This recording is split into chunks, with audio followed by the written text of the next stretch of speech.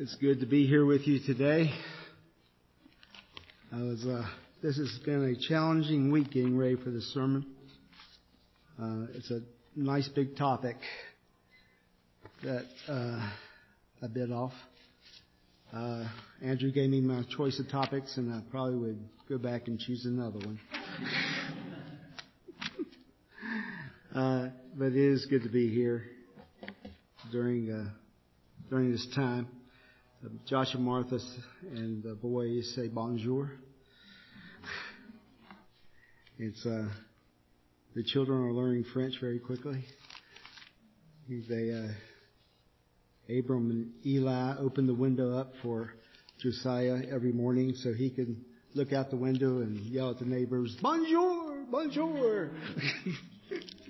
So they can yell back at him. So they are doing well. And I know you miss them, but you don't have us beat. We miss them very dearly.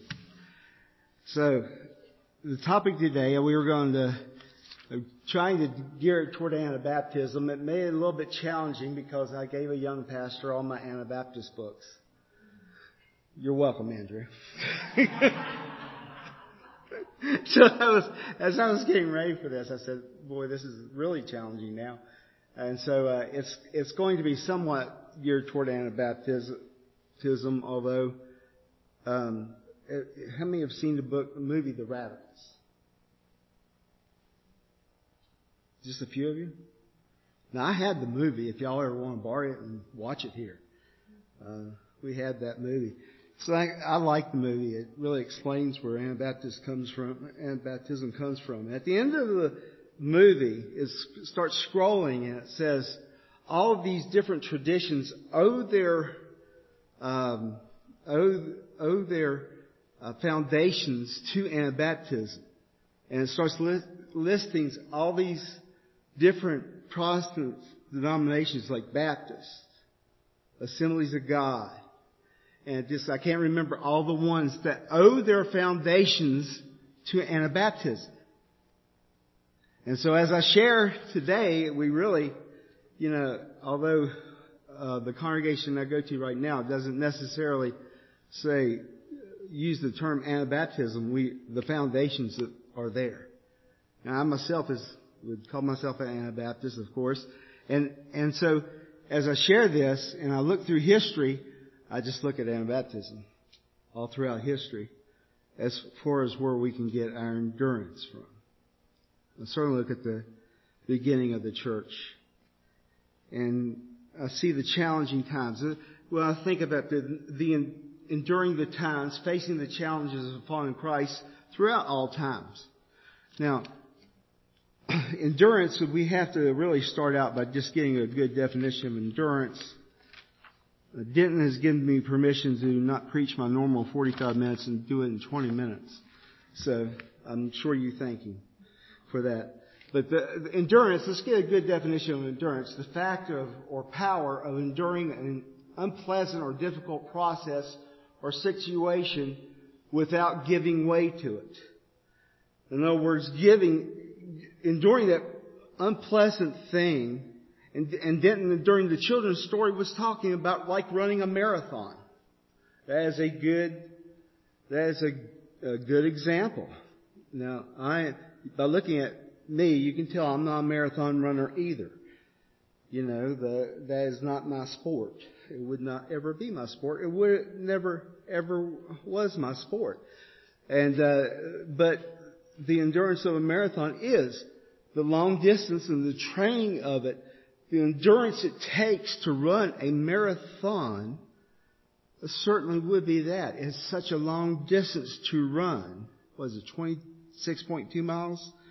And so to think of running that far, we have several marathon runners I know in my church. I don't know, is anybody a marathon runner here? Have ever run one? Somebody has? Hey. Whoa. Congratulations. That is something to behold. Because to do that is astounding to me. Just to think about that, to run that far. And I drove that far once. very challenging in Boston. Yeah, but to run that far in Boston is just amazing. And and we have a lady in our church that did it after she was 50 years old. That's the first time she ran it. The practice for that, the time to practice for that, and to run it without giving way to it, to giving in to the exhaustion. It's the power to withstand something challenging to achieve a goal.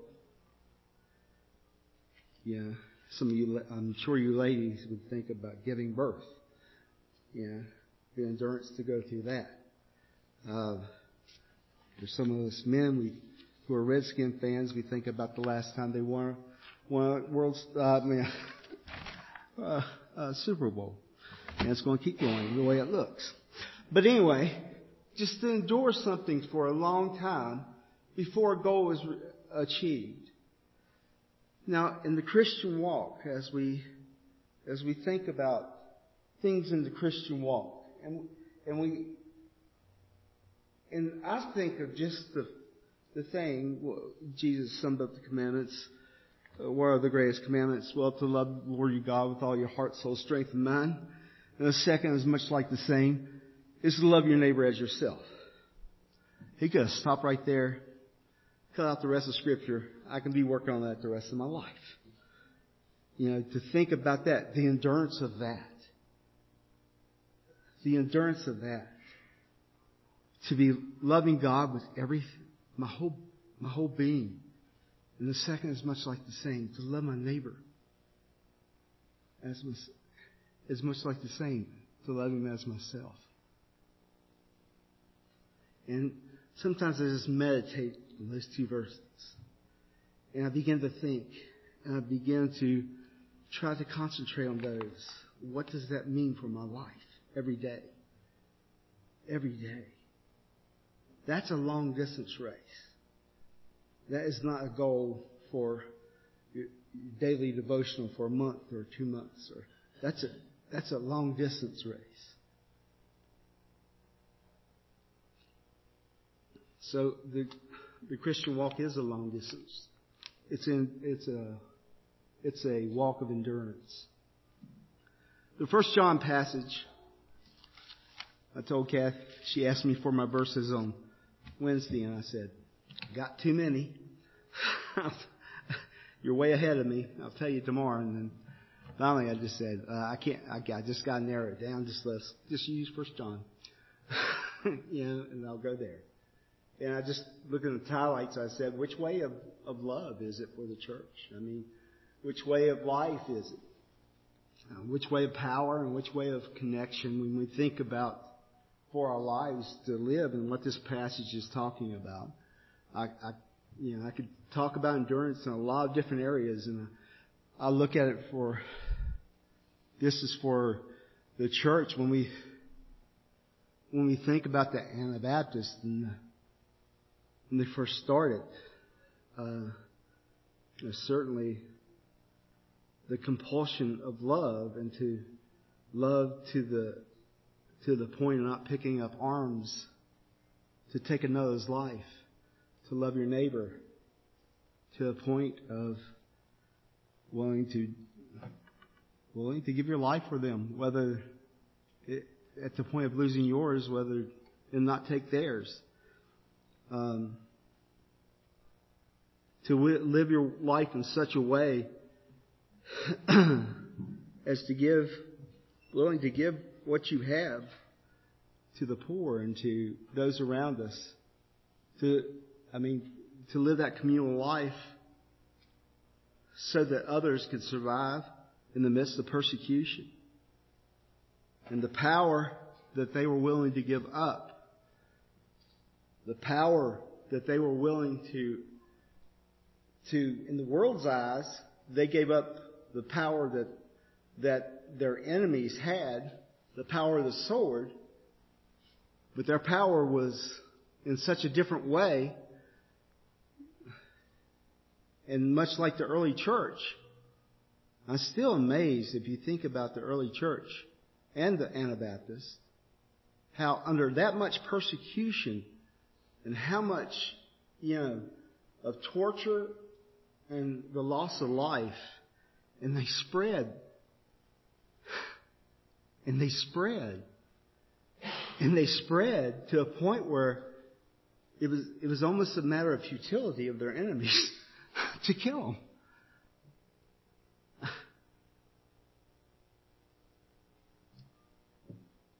Can you imagine that much love? And then we say, well, and some I've had to deal with that say that won't work. I said, oh yes it has. Oh yes it has. And yes it will. In which way connection? The power connection, the power community.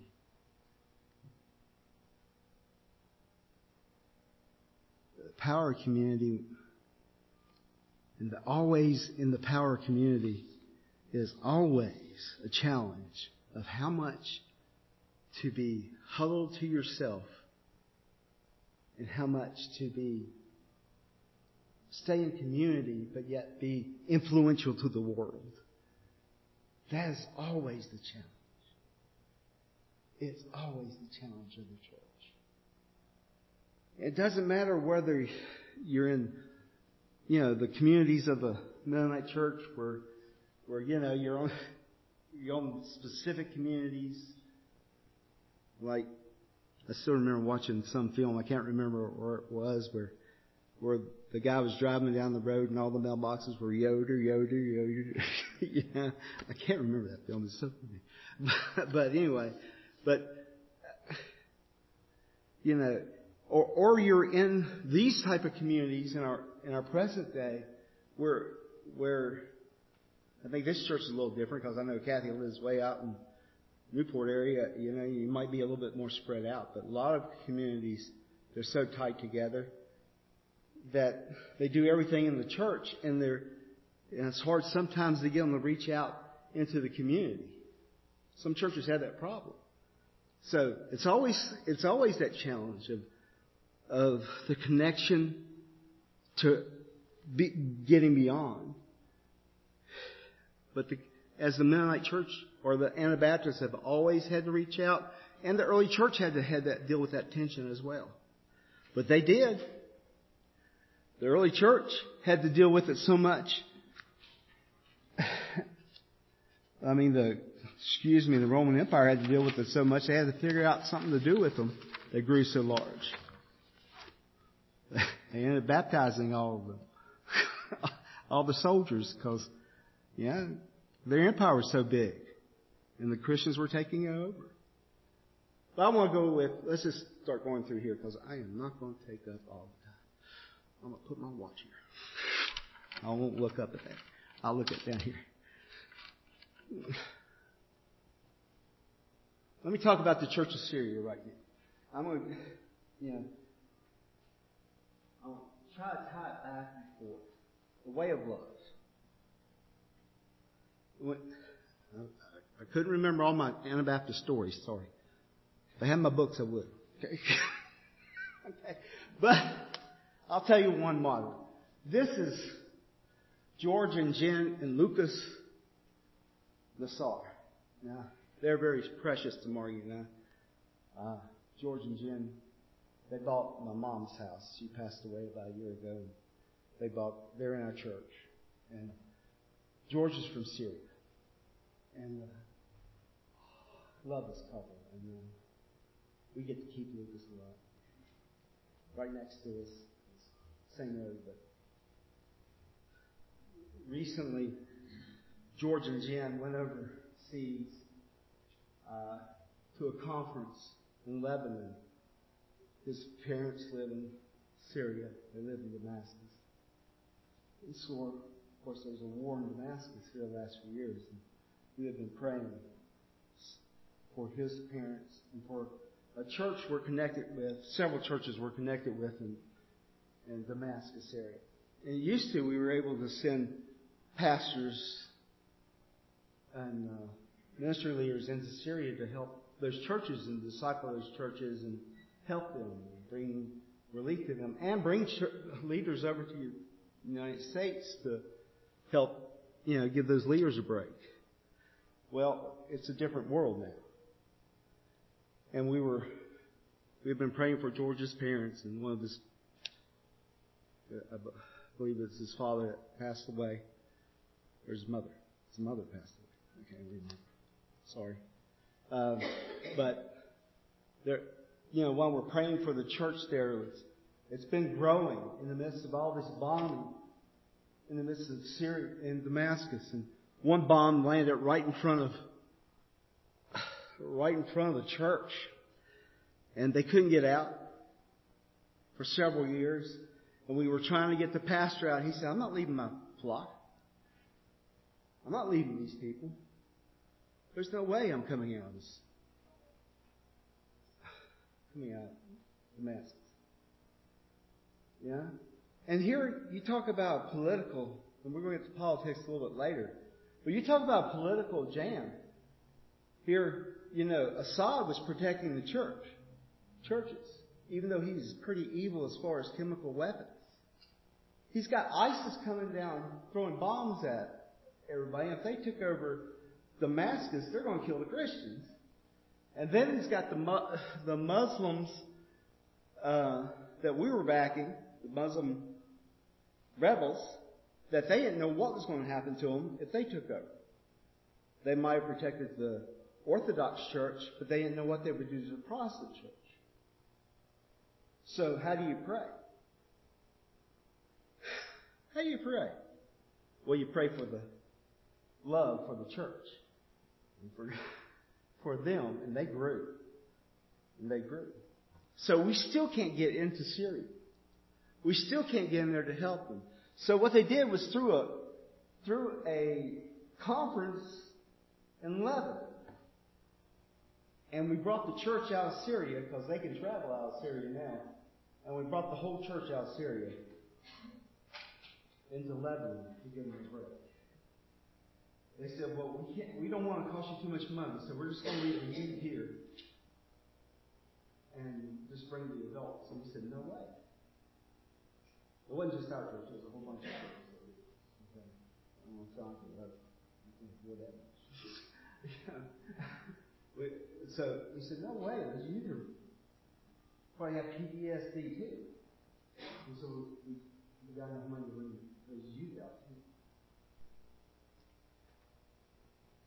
too. The way of love in the midst of all this trauma, in the midst of all what the church has had to endure over the years. When you think about the early church, when you think about the Anabaptist church, when you read the stories of the Anabaptist church and the torture they went through, our issues among our first world issues. And when we try to deal with them, it's just so different than when we're trying to deal with what George's family has to deal with. And it's just so hard to relate sometimes until you go there. Until I went to the slums in New Delhi, India, my world just flipped when I went to the slums in New Delhi, India. My perception of the world, my view of how to love just changed completely. My first world views of this world changed. And it doesn't mean that we don't have struggles. And we do have struggles, and we have pain that we have to deal with on a daily basis. And we need to have that compassion on a daily basis. And it changes. And we have to deal with those people on a daily basis who struggle. And I don't mean to negate that. When Molly has trouble finding a job, we need to be right there with her. We're walking with them, praying with them. When we have people who are dealing with illnesses, we need to be walking right with them. And caring for them. But sometimes we get so comfortable, we can kind of almost ignore that in our settings. The comfort almost takes us away. And so I think the challenge for us goes a little bit differently. In Syria, they have to depend on each other. It's not a choice. It is just not a choice. If they don't depend on each other, they could die. They had to share their food. They had to share whatever they had. And the strength, I think, of the Anabaptists, the strength I've seen in this church over the years is the way we share with each other. And I think that's the strength of Anabaptism. And it's a witness to the world. You don't think it's a witness to this world? The community. The community. I've tried to bring it into our church. That type of community. We're working on that type of thing now. It's a lot easier in a smaller church, I tell you. A whole lot easier in a smaller church. Let's go to the next one. The way of life. What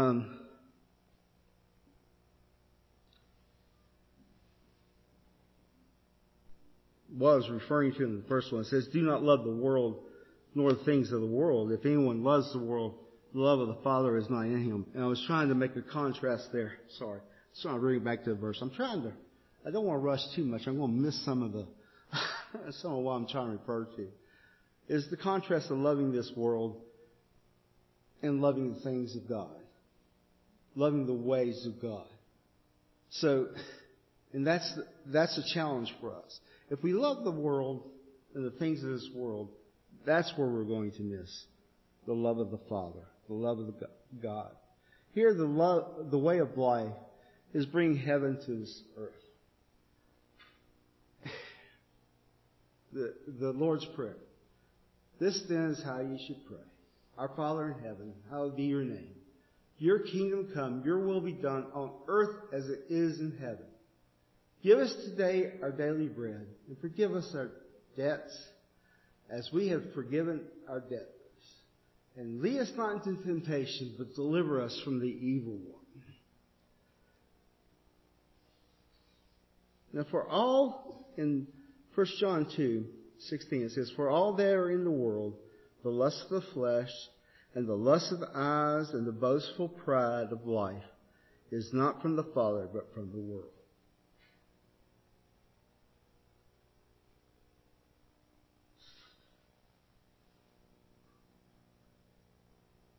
And the world is passing away, and also its lust.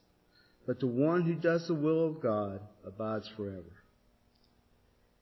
The challenge for us is to have our eyes on the eternal things and not on the things that are passing.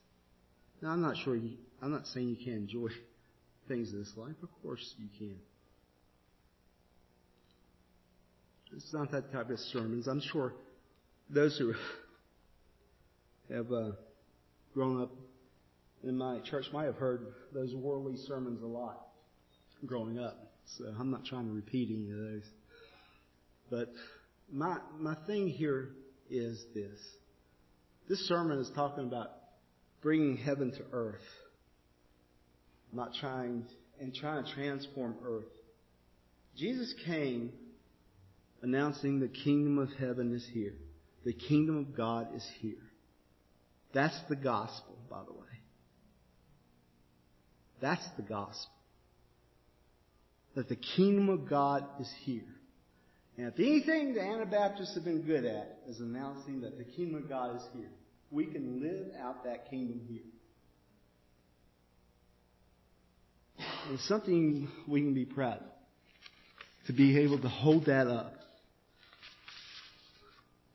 Let's stay here for a minute.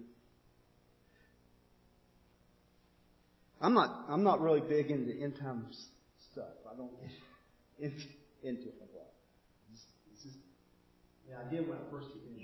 It's like, I don't know. A bunch of people around me was and so a bunch of people around me are always big into the rapture type of theology. And I was like, and it never made sense to me. Why are you big into getting out of here? I don't understand too much that. I guess when people feel pain in their life, they want to get out of here. And Marty and I were at this conference about a week and a half ago, 2 weeks. And it was the American Association of Christian Counselors. This huge conference, about 7,000 counselors, world conference. Love the conference. And there was one speaker who said, this rapture theology is really messing people up. He was talking about kingdom theology. He says, Jesus still wants you to get out of this world. He wants you to transform the world. What a beautiful thing to say. To a lot of these guys, I bet you guarantee you they've been about after theology. I know this is. And I bet you they were squirming in their seats. But that's what he came to do. He came to bring about a change in this earth. Not to get you out of this earth, but to change the earth right where you're at. To bring heaven to this earth. Right where you are at. I don't care what you do, what your job is, or what you're dealing with. Is to be able to bring a change to this earth. That's the way of God. That's the way of life for a believer. That's the way of Anabaptism. Let's go to the next slide. The way of power. Okay, verse 18 says, children, is the last hour. Now, notice, I was talking about the last days, the end of times, whatever. They thought it was the end of times back then. I guess that's why I'm not too big in end times theology. They thought it was end times theology back to... So, okay. Anyway, children, is the last hour. And just as you heard, the Antichrist is coming. Even now, many Antichrists have risen. And from this we know that is the last hour. Okay. What's an Antichrist? I'm going to let Andrew answer that in another sermon. No. Antichrist is just what it says. Anti to the things of Christ. It's absence of the teachings of Christ. Let you go with that for a moment. Just think. Anti the things of Christ. If it's anti the teachings of Christ, it's anti-Christ, right? There have been many antichrists throughout this world. Some have been outside the church, and some of them have been inside the organized church.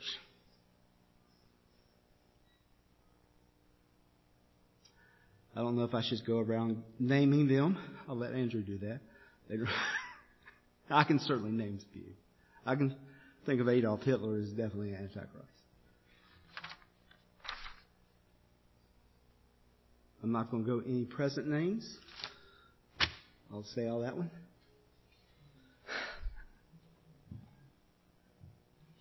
I will say there has been many. I cannot say, I can say that what happened during the Crusades was not of Christ.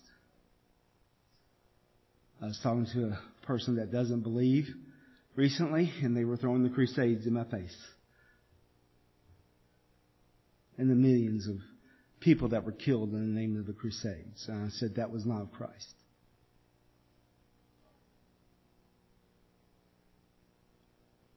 I said that wasn't Christ. I can't say that was Christ's will. I can't say that was Christ's will. To me, that wasn't Christ's will. I can name that and say that. The way of power, God's politics is different than our politics. Now, in our church, we don't talk politics from the pulpit. Not modern day politics, at least. We just don't do it. We tell people they can go vote. But here's what I do.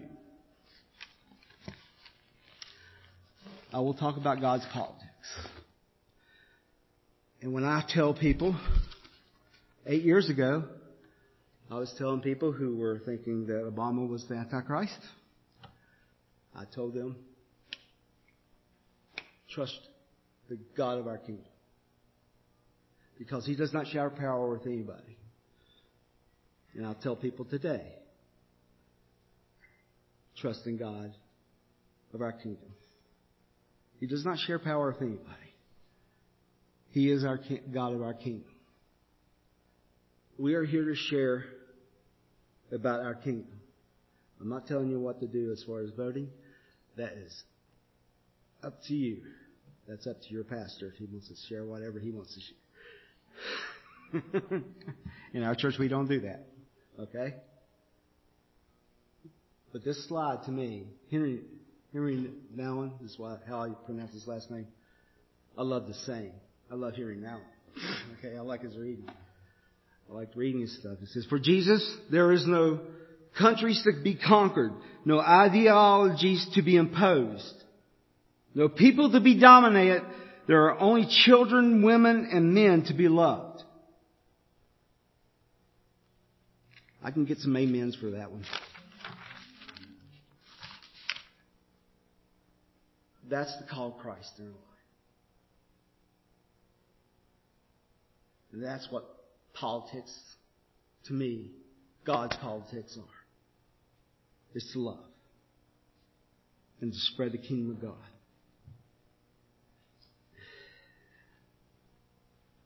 Now, before you turn to the next slide, the way of connection is my next point. And the way of connection is this. When koinonia has always been very important to Anabaptists, to the early church, to me, the church today. The churches that do not have connection, they die. I mean, the church is in trouble universally today, especially in America. I mean, there's a lot of churches closed. I mean, it's sad. It's really sad. There's a lot of church buildings closing. The millennial church, millennials rather, are leaving the church in droves. It's sad. They did a survey recently about why millennials are. You know what the millennials are, right? Age group. It's like people born in 2000. I know that. Am I getting the age group right? A little bit earlier. Born in the 90s. Okay. That's right, because they have to be college age. So, they're leaving the church. They're not coming to church. They're leaving. So, I'm going to let you answer this question. What do you think the number one reason is they're leaving the church? I answer no answers. What do you think the number one reason is they're leaving the church? They don't feel connected. Anybody else?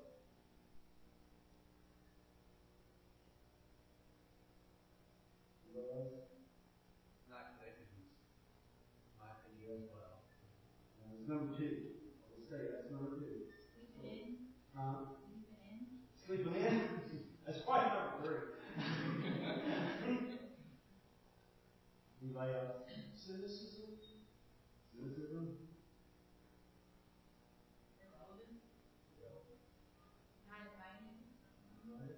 Those are all really good. Number one is love.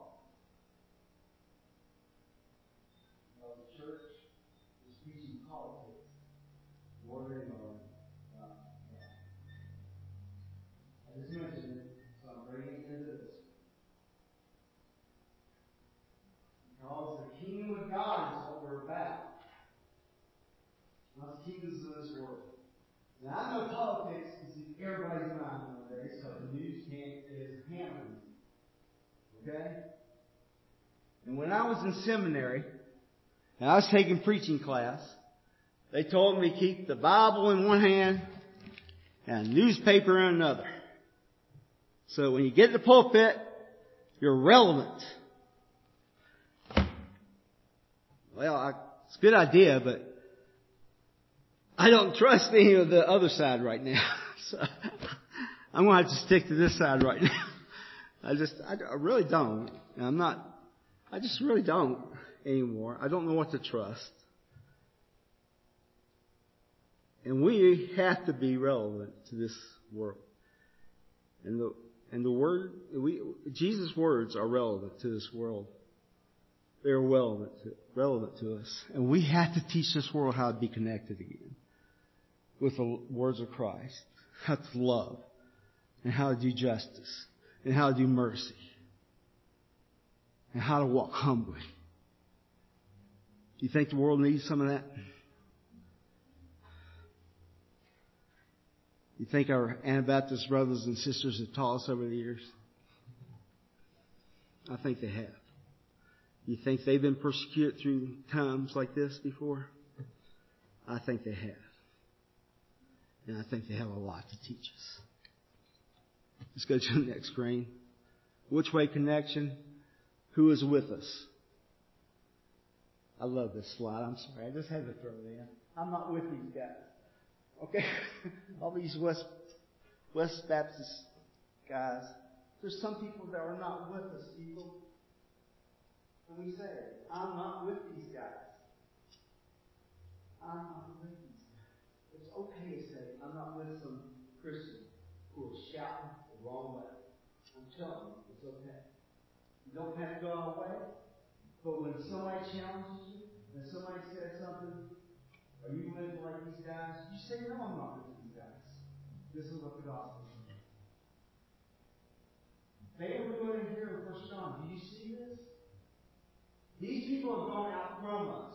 These antichrists. These people have gone out from us. They're not with us. It's okay to say people aren't with us. Even some who use the name of Christ who are not with us. Now, our church might be a little bit different than yours. I don't know. We're crazy sometimes. Charismatics, okay? But we're pretty similar. There are very few differences. Our language might be different, whatever. But there's some churches who belittle God and belittle the Word of God. And you don't have to say, I'm with them. It's okay. You're not being mean. I know we're pacifists. That doesn't mean we have to be passive. Okay? In that sense. We are peacemakers, not peace lovers. Okay? And we can say where their differences are for the sake of the gospel. It's okay. So, we have to say where we're connected. Sometimes by saying where we're not connected. Next slide, then. My last slide. I'm going to get out of here. I went too long. Sorry. This one I threw up because one of the classes I took at this conference I went to was on digital addiction. And it is a concern of mine. I know this is a little off, but Marty made me take this class. I don't know why she made me take it. Something about maybe I was digitally addicted or something. Anyway, I came out and I really signed up to become a digital addiction coach because of the dangers. And I'm not here downing technology. I think technology is a wonderful thing. My son's so bright over there. He was blue brain technology. Cover the switch on. Look at that. I just took this out because it's not only like looking at the phones. It's lack of connection. That's all. Lack of connection. And just hearing some of these statistics. People sitting around the table with everybody on the phone. Everybody talking to each other at the kitchen table. I remember 30 years ago when I was pastor here, I had to go, well, I answer the phone and you sit down and you take. I was on the phone call all the time. The kids hated it. I'd answer the phone. I was like, hey, that was me. Now the phone's with me everywhere I go. The phones have to go off. Now, I'm doing this because in every generation, you turn that off. In every generation, whether it's the 1600s or whatever, we face challenges as a generation. And you can talk about it in this church, what you have to face. But in every generation, we have to face challenges. have to deal with it as bodies of Christ. You know? Drug addiction is really big, right? It's really big. We have a regeneration program of employees for men who have addictions. They're on that addiction, tell everybody what they're holiness, and try to get them into the program. But every generation has got issues they have to deal with. In a few years, it already happened in South Korea where they had digital addiction programs for youth, where they had to put them in detox for several weeks. That's the problem there. It's coming here. And, it's other issues we can find here. But as a church, you find where you need the problems. You find what brings about problems with connection. I asked the guy that runs our program, Robbie, how do you know if somebody's addicted? What really tells you, he said, if it hurts people's relationships. No matter what it is, if it hurts people's relationships. So, I just believe that. Stay connected. Because it gets you through. That's part of being quitting. It's part of how you do whatever you have to do.